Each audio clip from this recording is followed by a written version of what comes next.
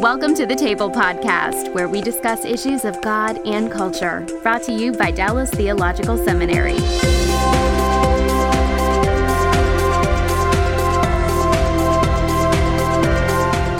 The following Table Podcast is adapted from a cultural engagement chapel that was filmed earlier. The title of the chapel was Doctor Who Meets Moses. It's a discussion of the question of, does God condone violence in the Old Testament and the nature of Old Testament ethics with regard to violence.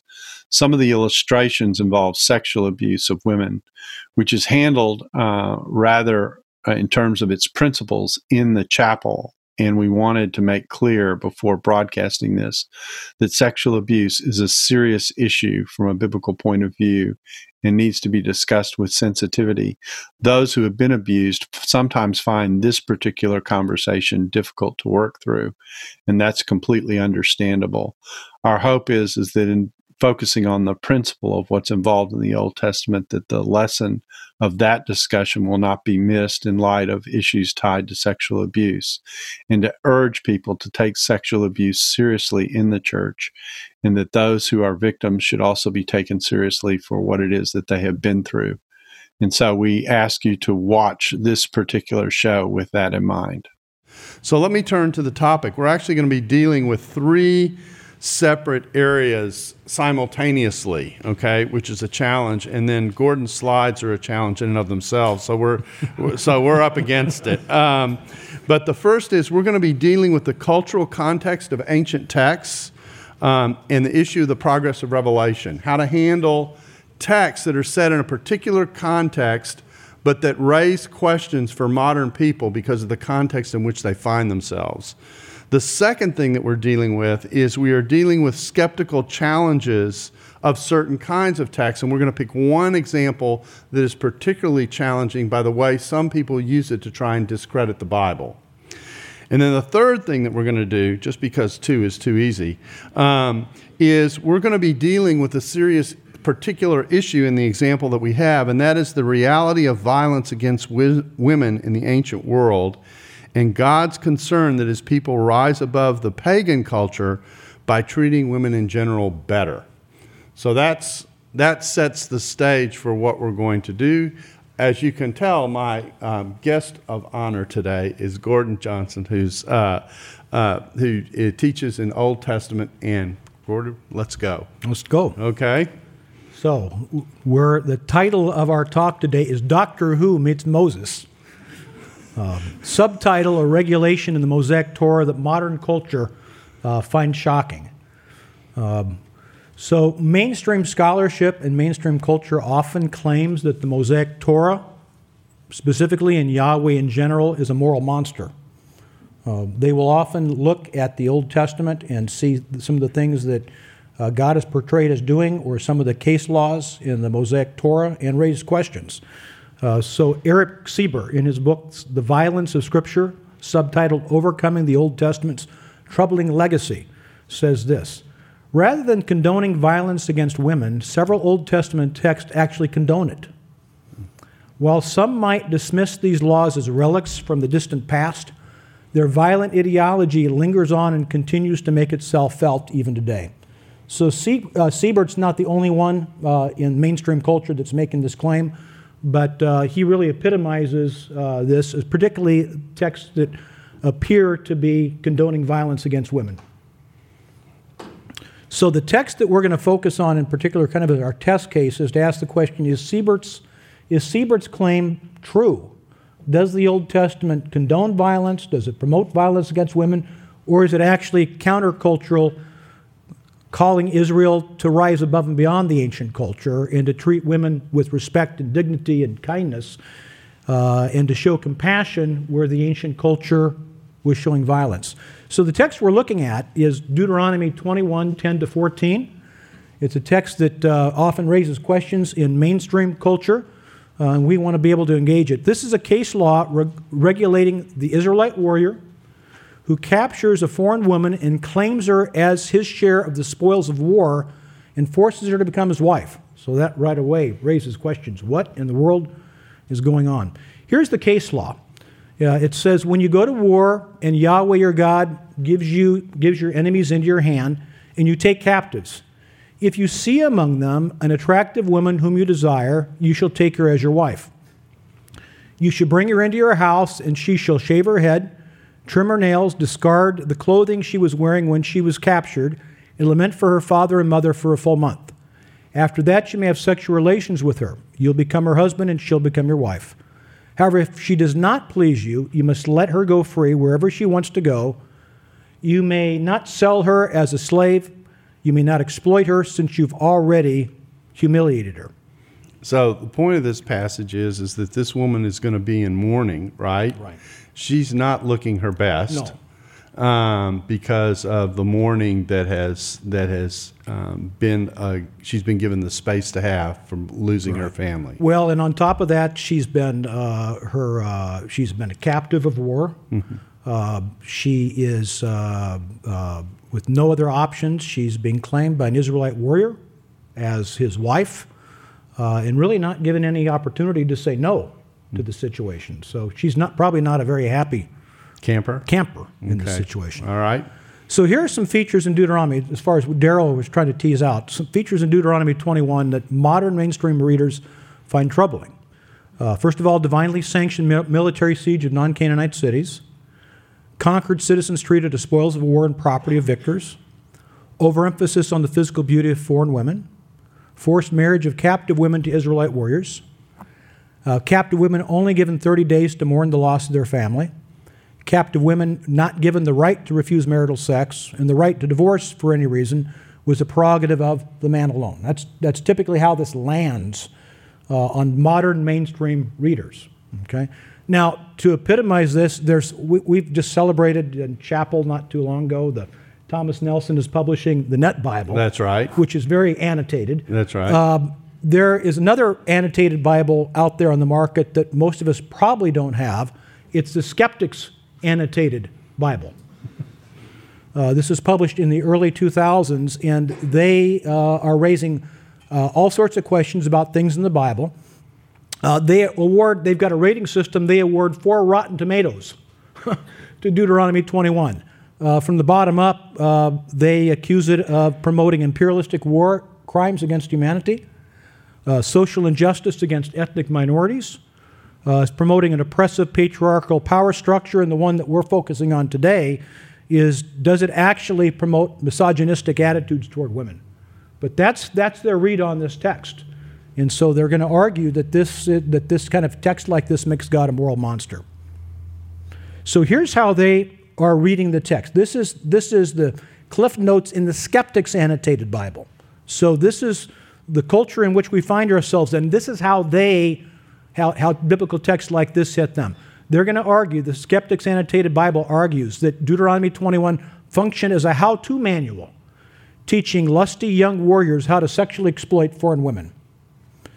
That it gave the Israelite warrior permission to capture a beautiful foreign woman and force her to become his wife. Said that the Israelite man only needed to give her 30 days to mourn her parents, whom they argue he had killed, before having sex with her, and offered instructions on how the Israelite could get rid of her if it turned out he didn't want to be married to her after all. Sounds like a typical pastoral problem. Yeah. So you realize why this is a passage that we need to be able to deal with this. Now, here's what we think is happening.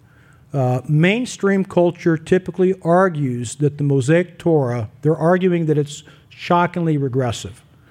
But they do this because, in our evaluation, they're misreading the Mosaic regulations apart from the cultural context. They're not understanding the culture in which Moses was writing. They're not understanding the culture in which Yahweh was bringing Israel out of. What's happening is they're flattening out the reading. If you will, they're reading the letter of the law. They're reading the words on the page. But the page is seemingly frozen in time, and they don't understand the culture in which this text was. If you will, they're importing our culture upon it, and in their mind, our culture is a lot more progressive, and the Bible is regressive, with really not understanding the cultural context. So what we want to do is we want to see if we can maybe take a trip back into time and understand the culture into which Moses is writing, so we can see that the Bible's not being regressive, Moses and Yahweh is being progressive in light of the culture. When we understand what was actually happening in that culture, we realize how revolutionary what Moses was doing in its context. So, Daryl, how are we going to do this? We're going to do this by time traveling, like Doctor Who. And we're going to ask the question, if Doctor Who had showed up in the time of Moses, what would he have seen? What would he have seen had he looked around him before he looked at this law? Okay, so I would do the music in the background, but I am musically challenged, and so that's not happening. So we're trying to do cultural engagement. One of the things we're trying to do is to teach the unknown in the light of the known. So if you don't know Doctor who Doctor Who is, just think time traveler, okay? So if we were to send Doctor Who back in time, would Doctor Who suffer cultural shock, or would he understand the spirit of Torah? I think most modern readers today, contemporary readers in our culture, experience shock at the Torah. They don't understand what they're really looking at as cultural shock, what was happening in the culture. So a couple things about Mosaic Torah that are important to understand, first, that are often misunderstood. First of all, the Mosaic Torah was not designed and never pretended to establish an ideal society. The prophets envisioned that ideal society to come. That's the Progress of Revelation piece. Progress of Revelation. Secondly, the Mosaic Torah focused on regulating specific legal matters and social injustices that were problems in the world in which Israel lived. So it's dealing with the muck and the mire and the problems that existed, trying to remedy the problems. It did not exhaustively address all the features in ancient Eastern culture. It addressed certain issues, but did not challenge other deeply ensconced features that in the Progress of Revelation God would begin to make further steps. So although the Mosaic Torah was God's first word about moral ethics and social justice, it was certainly not his last word. It pointed forward in the right direction on the long path toward the ideal society that the prophets envisioned in a progressively revealed ethic. So it's the first word but not the last word, but that first word really represents a revolution. Okay, so that lays the premise. So what are the details? Okay, so the details. We have to understand what the culture was. Deuteronomy 21 needs to be read against the culture that modern readers often don't appreciate. In ancient Near Eastern culture, imperialistic conquest of foreign nations was viewed as a valid way to expand your borders and to enrich the nation.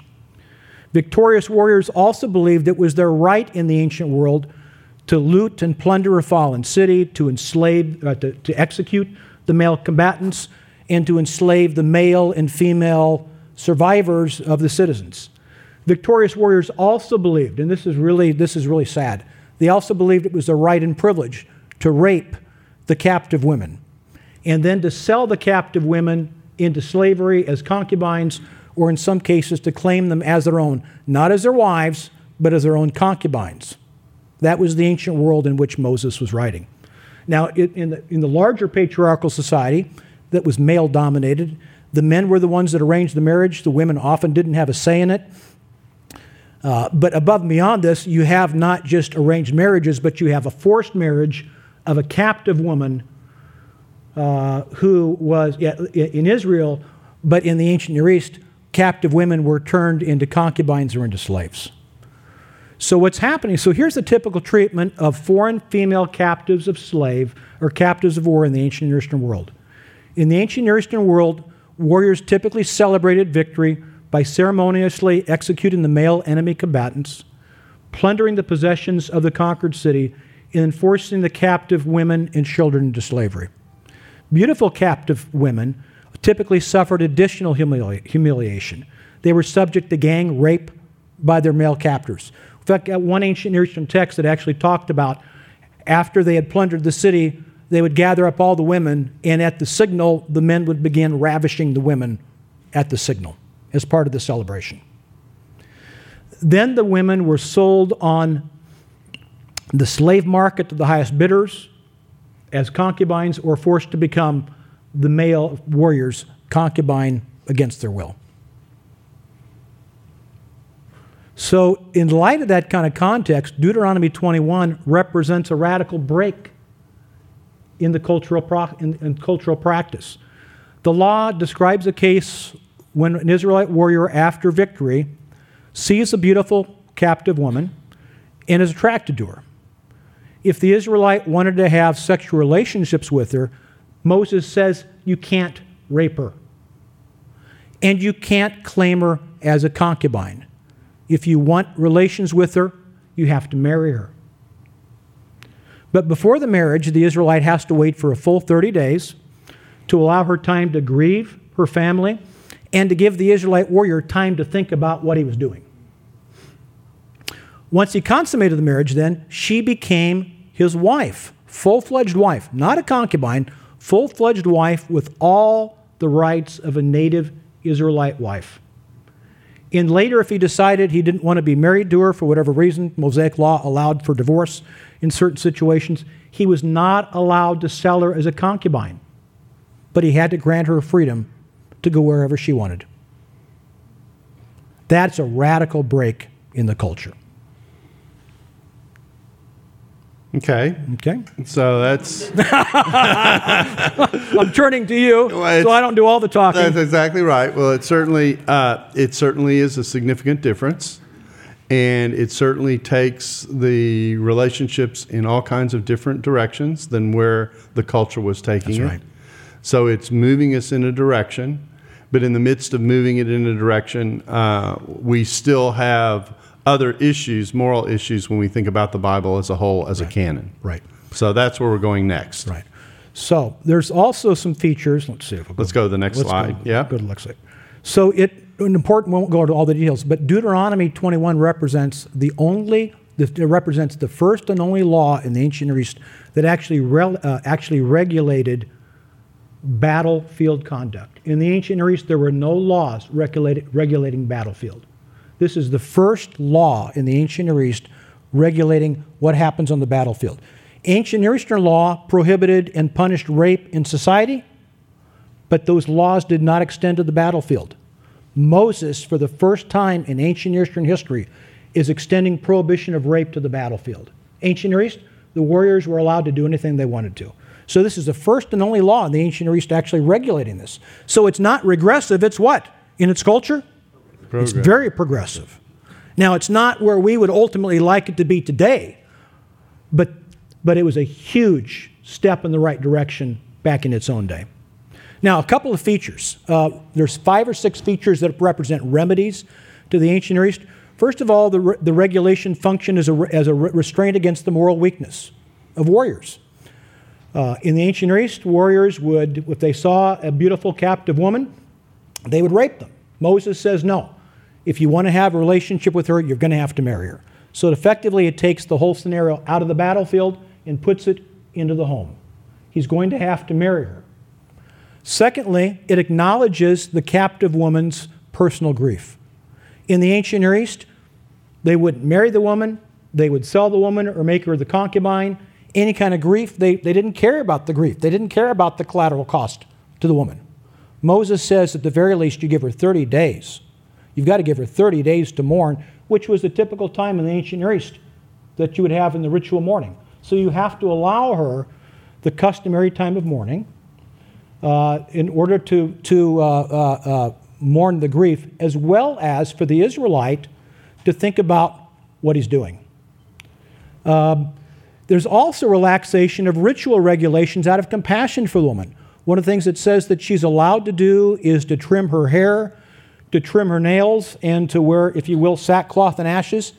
Those kind of ritual mourning customs, shaving your head and trimming their nails, those were the customs in the ancient Near East for mourning the dead or mourning the lost. Deuteronomy said the Israelites were not allowed to do that themselves. But out of respect for this woman who's already suffered this loss, these were part of the ritual mourning customs in her culture.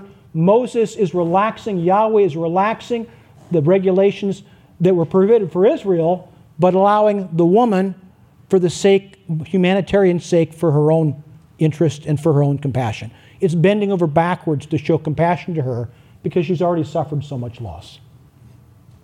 Fourth, 1 month waiting period for the moral instruction of the Israelite.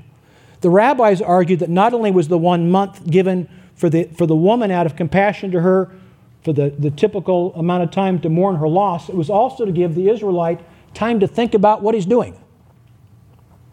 One would think that forcing a captive foreign woman to become your wife is probably not the best foundation for a happy home. And as the Israelite is looking at this grieving, weeping, bald woman and starting to see her grief, she would become not an object of his desires. What would she become? A full-fledged person in his eyes, and it would force him to realize the collateral damage that was being done, even in the case of legitimate warfare. People suffer. At the very least, it would give him compassion to understand who she is and meet her as an individual, as a person. Number 5, the captive woman would become a full-fledged wife, not a concubine. He's got to marry her, and she would become his wife. In the ancient Near East, she's a concubine with no rights. In Israel, she's going to have to be your wife. And with that is all the rights and all the privileges and rights of a wife. And finally, if he then decides at the end of the day, for whatever reason he doesn't want to be married to her, and the Mosaic law allowed certain exceptions for divorce, he can't sell her as a concubine. Rather, he's got to grant her her full freedom. If you will, she actually comes out better in the end than somebody who had been a captive in this situation. And the reason being, he says, because you've already humiliated her. So she wouldn't be subject to the kind of forced labor that somebody else might have. And yet, this doesn't address every situation. No, it doesn't. So, but if we put this law in its cultural context, this is where it's sitting. This is where it's sitting. Mm-hmm. It's much, much better than what was happening throughout the rest of the ancient Near East. For sure. Revolutionary. There's ethics that are being taught. So the point is, though, yet this law did not address several features of ancient Near Eastern culture. And I need to go back at this point so I can see this. Let me go back. Here we go. The idea that sexual attraction alone was an adequate basis for marriage is not there. It just says if you see an attractive woman. Okay? So it didn't give advice to the Israelite to get to know her before marrying her. Now the rest of the Bible is pointing in that direction. Secondly, the idea that the man had the right to take a woman as his wife, or the right of the warrior to force a captive woman to become his wife. It's going above and beyond the culture. They would force to be a concubine, but it doesn't address the patriarchal culture in which we actually have a man takes a wife. Third, the idea that a captive woman could adequately grieve within 1 month. I can't imagine anybody ever getting over the loss of family in a month. And yet, it's at least allowing that, which in the ancient Near East, they didn't even allow that. Fourth, the idea that marriage was consummated simply by sexual initiative by the man rather than by mutual consent of both partners. That's not on the radar screen yet. And the idea, at least in this law, in the idea that a man alone had the right to divorce a wife for any reason, a right that it didn't also extend to the wife, that's not there yet. Now, it's a lot better than what was going on in the rest of the ancient Near East. So Deuteronomy 21, although it doesn't get us to the end of the journey, to the end of the path, it's a significant step forward. It's the first step in the right direction on a long path of a progressive and revealed ethic. The prophets will envision a better society to come. If you will, rather than the nations attacking one another to extend their boundaries and enrich their wealth, the prophets foresaw the day when the swords would be turned into plowshares. You're not going to be attacking nations, other cities, anyway in the future. God's going to bring about a time of peace. Rather than women being subjected to arranged marriages or captive women forced marriages, the Hebrew poets envisioned a day in which women would be given the right to say no and would have the prerogative to choose whom they would want to marry. Even Song of Songs at the end of the day goes in that direction, where the female voice, the woman, says, "My vineyard is mine to give to whomever I want." And rather than a society in which of both citizens and slaves, the prophets foresaw a day in which when God would pour out the Spirit upon all people, not just free but slaves, not just Jews but Gentiles, upon all people, and there would be servants to be sure, but everyone would be fellow servants of Yahweh. So as Scripture progressively moves forward toward the ideal, the Spirit has helped us understand in the meantime that forcing a captive woman to marry a captor that's been taken from parents is probably not a good foundation for marriage. That sexual attraction alone is not an adequate basis for marriage. That a man doesn't have the right to take a wife, but that any marriage must be by mutual consent. And that marriage is not consummated simply by the sexual initiative by the man, but by equal partners entering into a covenant by mutual consent. So this idea that Deuteronomy 21 represents God as a moral monster, that God's a moral monster, Deuteronomy 21 is regressive, that's the way our culture will read it if they're flattening everything out. We think it's better, though, to understand Deuteronomy 21 in light of its own culture, that Yahweh is calling His people to take the first step on a long path in the right direction and rising above the culture by showing kindness, compassion, consideration, and granting women all equal rights, not exploiting them and not showing violence to them.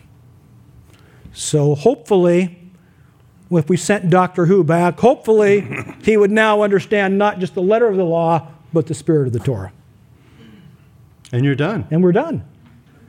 That was amazing. That was amazing. You were afraid, weren't you? Well, it wasn't that I was afraid. I'm just letting you get through the mass of material that you presented. Well, we laid it all out. We have to get the context and we've right. Got some time now for Q&A. Q&A. So let's talk about this hermeneutically for a little bit, and then we'll turn to the student questions. This episode is brought to you by the Truce Podcast.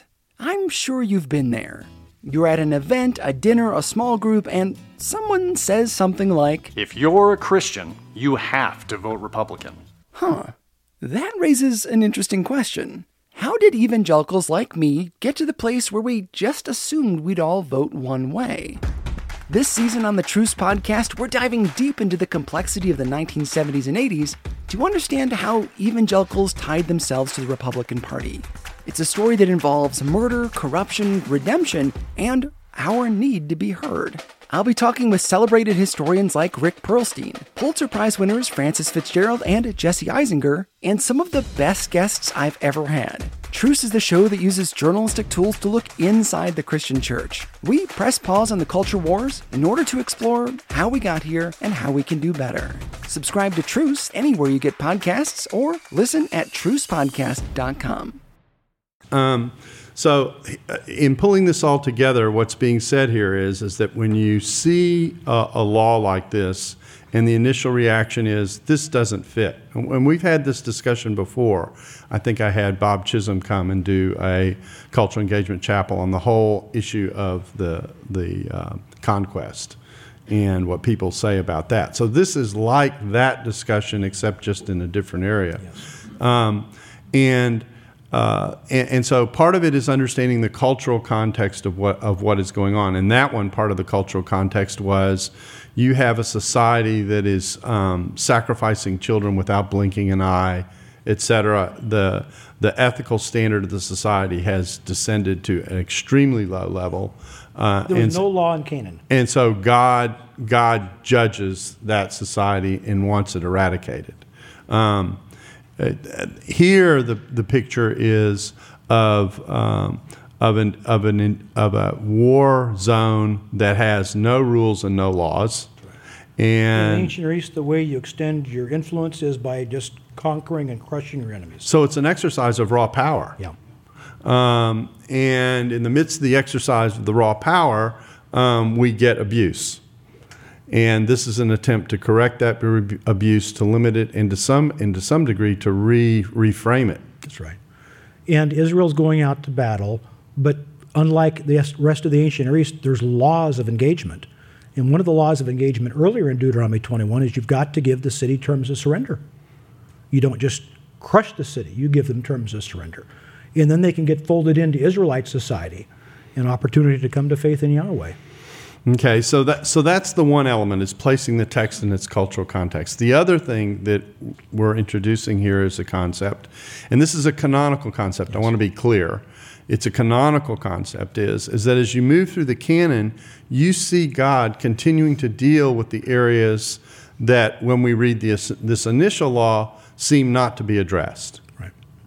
and he fills those areas up with more ethical teaching. I don't know quite how else to say it. With more ethical teaching as we move through the Scripture, and he's also got our eye on something we still have our eye on today, right. which is when righteousness comes totally to the earth, when Christ comes back and establishes God's rule across all the earth. So we aren't in the ideal situation yet either. That's right. And so the ethical ideal is what God ultimately wants to drive us toward with that kingdom ethic.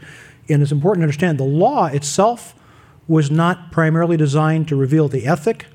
The law was designed to deal with the problems. So the eschatological ethic, that's you right. mean? Yeah. That's right. So yeah. here's the ultimate ethic in mind. Right. The law was not giving the ideal. Mm-hmm. The law was dealing with the problems in society. So the law was dealing with abuses, just like our laws today. They're designed to deal with the problems that are down here, rather than they point toward the ideal, but they're not there yet. So to put the two pieces together, it's important to understand what the original cultural context is and what the problem is that's being dealt with, and what the backdrop to that problem is, and what the nature of the corrections are, if I can say it that way. And then the second thing to be aware of is the movement within the canon. I'm saying this strongly because that's the point. The movement within the canon that reveals a movement with regard to addressing certain areas that's pulling you in a certain ethical direction as it moves along. So that, for example, by the time we get to the New Testament, we've got exhortations about monogamous marriage that we didn't have in the Old Testament. And so dealing with that issue and that problem, which sometimes also comes up, is a part of understanding this construct that we're talking about, that is one way to deal with this issue. And the thing that we're appealing to is to be careful not to read the Bible flat, to read it in such a way that you treat a proverb, for example, that is about a generalized truth as if it were an absolute promise that takes place every time. It's getting your classifications of what the Bible is doing correct, because the Bible is doing different things in different places. That's right. And this is God's first word, it's not his last word. And it was not designed, this law was not designed to simply give the ultimate ideal. It was designed to remedy problems that were there, that they were encountering. Now, let's be honest, this is not an easy conversation. Not an easy conversation. No, and it's a challenging feature of Scripture, and certainly in the context of our culture, it takes a lot of work and understanding about the Bible in order to get people to even think about this in these kinds of ways. But it's important for us to have, because otherwise we're not going to have good, viable responses when people say, is this your God? Right. And I sometimes say that when you're engaging with someone who is coming at the Bible from a different perspective than you are, that your first assignment is to give them what I call pause.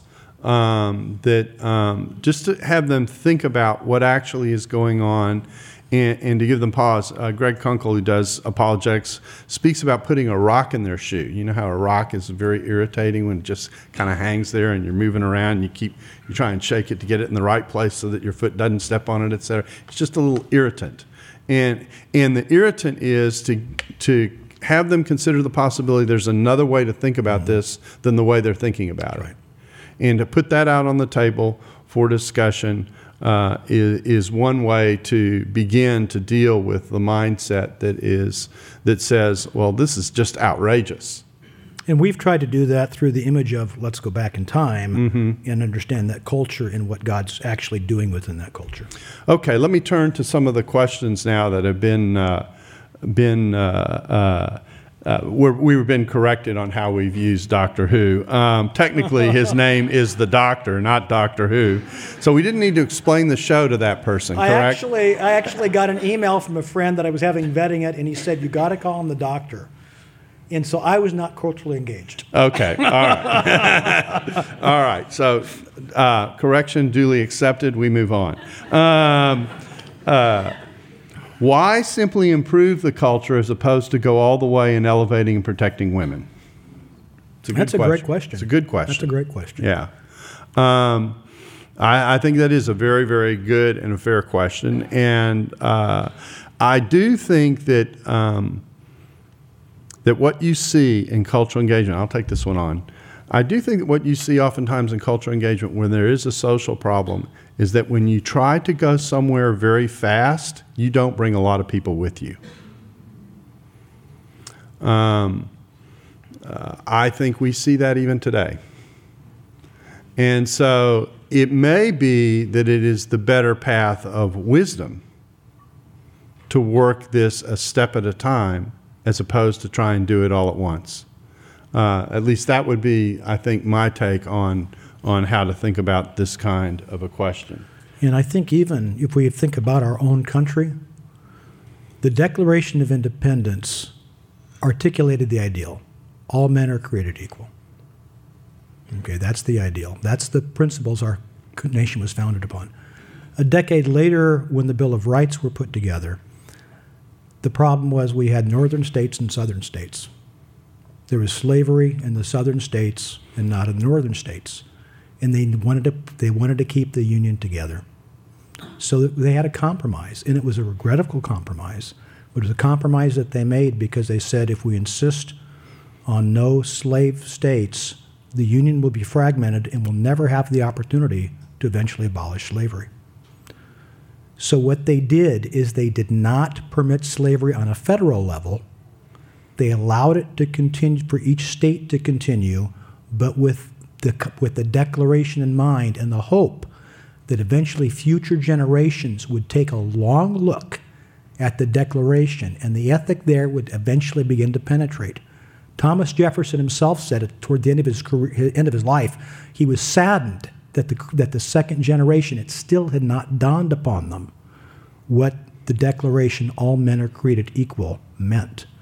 And he felt that eventually that ethic would eventually penetrate, and eventually it did. But it was a long journey, wasn't it? Yeah, and in fact, Jefferson didn't even consistently apply it himself. Well, actually, here's the irony. Here's the irony. Jefferson inherited the slaves from his father. His father was a slave owner. He didn't buy any slaves. He inherited the slaves. And in that day and age, you were not permitted to free slaves. That was a state law. He wasn't permitted to free them. So even that's more complicated. It was a lot more complicated than we often make it out to be. Okay. Here's another question. I think this is an interesting one. So if I accept the progressive revelation stance, that sounds like a premise that someone has some questions about. What then is the purpose of these problematic texts now? Are they merely to establish background for later revelation in the prophets, New Testament, and church history? That's a great question. That's a good question. Yeah, I think what it does is it helps us to appreciate the fact, indeed, that there is progress or revelation. We accept as dogma, I think, that there's progressive revelation of Messiah. I think we accept that there's progressive revelation of eschatological prophecy. Could it also be that there's progressive revelation of God's ethic? In Genesis, Yahweh calls Abraham to teach his descendants to walk in the way of Yahweh by doing mishpat and tzedakah, moral righteousness, social justice. What that looks like doesn't get teased out until later revelation. So I think there is progressive revelation even of God's moral ethic, that he's gradually taking us in that direction. Okay, here's the next one. Do we simply pick and choose what applies to cultural progress? How do we not get lost in cultural ambiguity with this model today?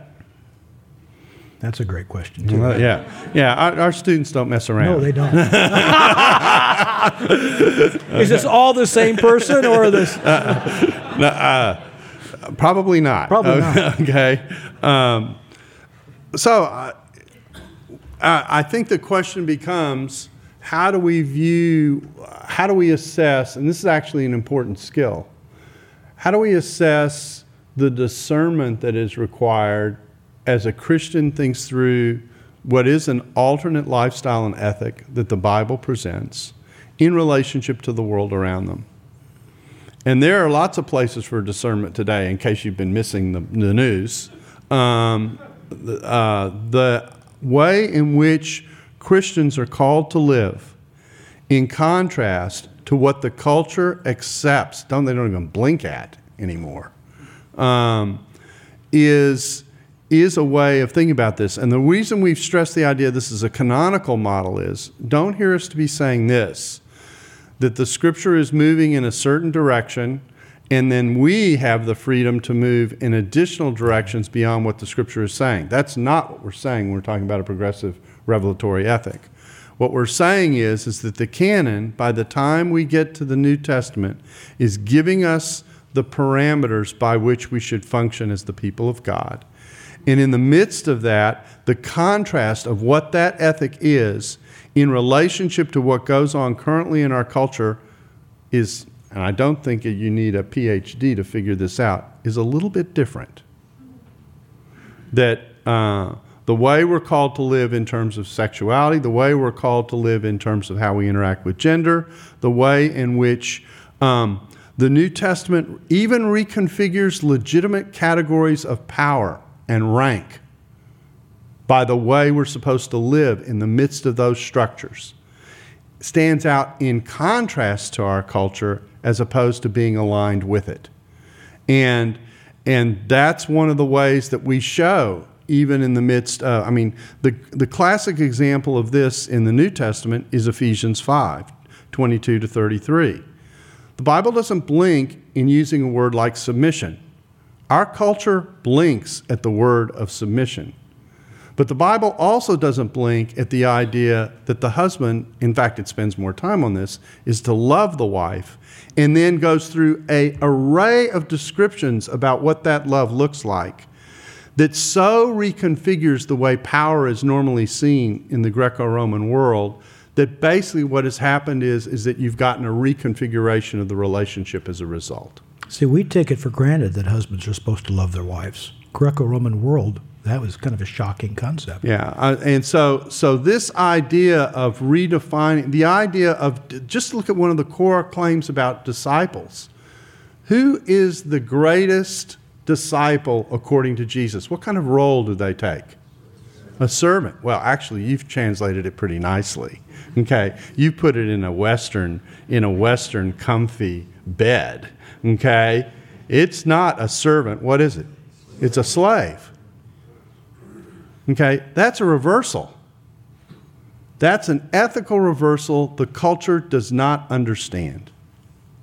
It takes the Spirit of God to get there, which is why the gospel is also important, because you don't bring people to this place without the work of the Spirit of God and without doing a little bit of evangelism and people being drawn into the faith, etc., which is why we have the Great Commission, which makes sense. So this isn't a matter of picking and choosing and applying cultural progress. This is about the ability to develop an understanding of Scripture and the ability to discern in the midst of the way Scripture presents what the Christian calling is, that you actually have a sense of how Christians are to live that is different and distinct from what's going on around them.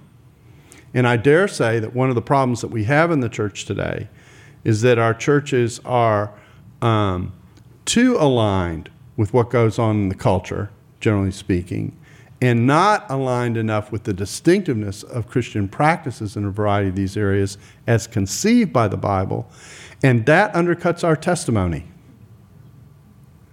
When we are inconsistent about what we espouse in the public square and what we support in the public square, and that doesn't align with what we ethically say is the core of our character, then we undercut our very ability to issue a moral challenge to the society we're called to challenge about living faithfully before God. See, and when Daryl's talking about we're getting this from the canon, we're not back reading from our culture into the Bible. But think about the two layers. In Deuteronomy 21, it talks about when you go out to battle, and this happens. Micah in the Progress of Revelation and Isaiah says there's going to come a day in which you're no longer going to have to go out to battle. You're going to be pounding your swords into plowshares. So that's the direction. In the current day and age, the world in which we live, we're going to have to protect ourselves and do these things for safe and security because we live in a horrendous world. But there's coming a day, and that's where we're ultimately wanting to go. So that's a canonical move within itself, isn't it? In the Progress. Well, as I said, this is not an easy topic. It is one that demands reflection. It's not something that's solved by 30 minutes and 2 commercial breaks. But it is worth discussing. And I think having an awareness hermeneutically of what the Bible is and how it can function actually helps us understand some of these texts that, frankly, when we initially read them coming out of the 21st century, out of the West, we go, what was going on there? Well, hopefully you have a little sense of that was going on there. Let's pray. Father, we do thank you for this opportunity to be together and to reflect on your word and to take what probably for many people is an obscure text and think about how it really works, what you were doing with it and why, and the call underneath it that is made to us as men and women of God to live in a way that honors you, that reflects the distinctiveness of the way you call us to live, and a distinctiveness that shines out because it is in contrast to what's going on around us. We ask these things in Jesus' name. Amen. Thanks for listening to the Table Podcast. For more podcasts like this one, visit dts.edu/the table. Dallas Theological Seminary. Teach truth, love well.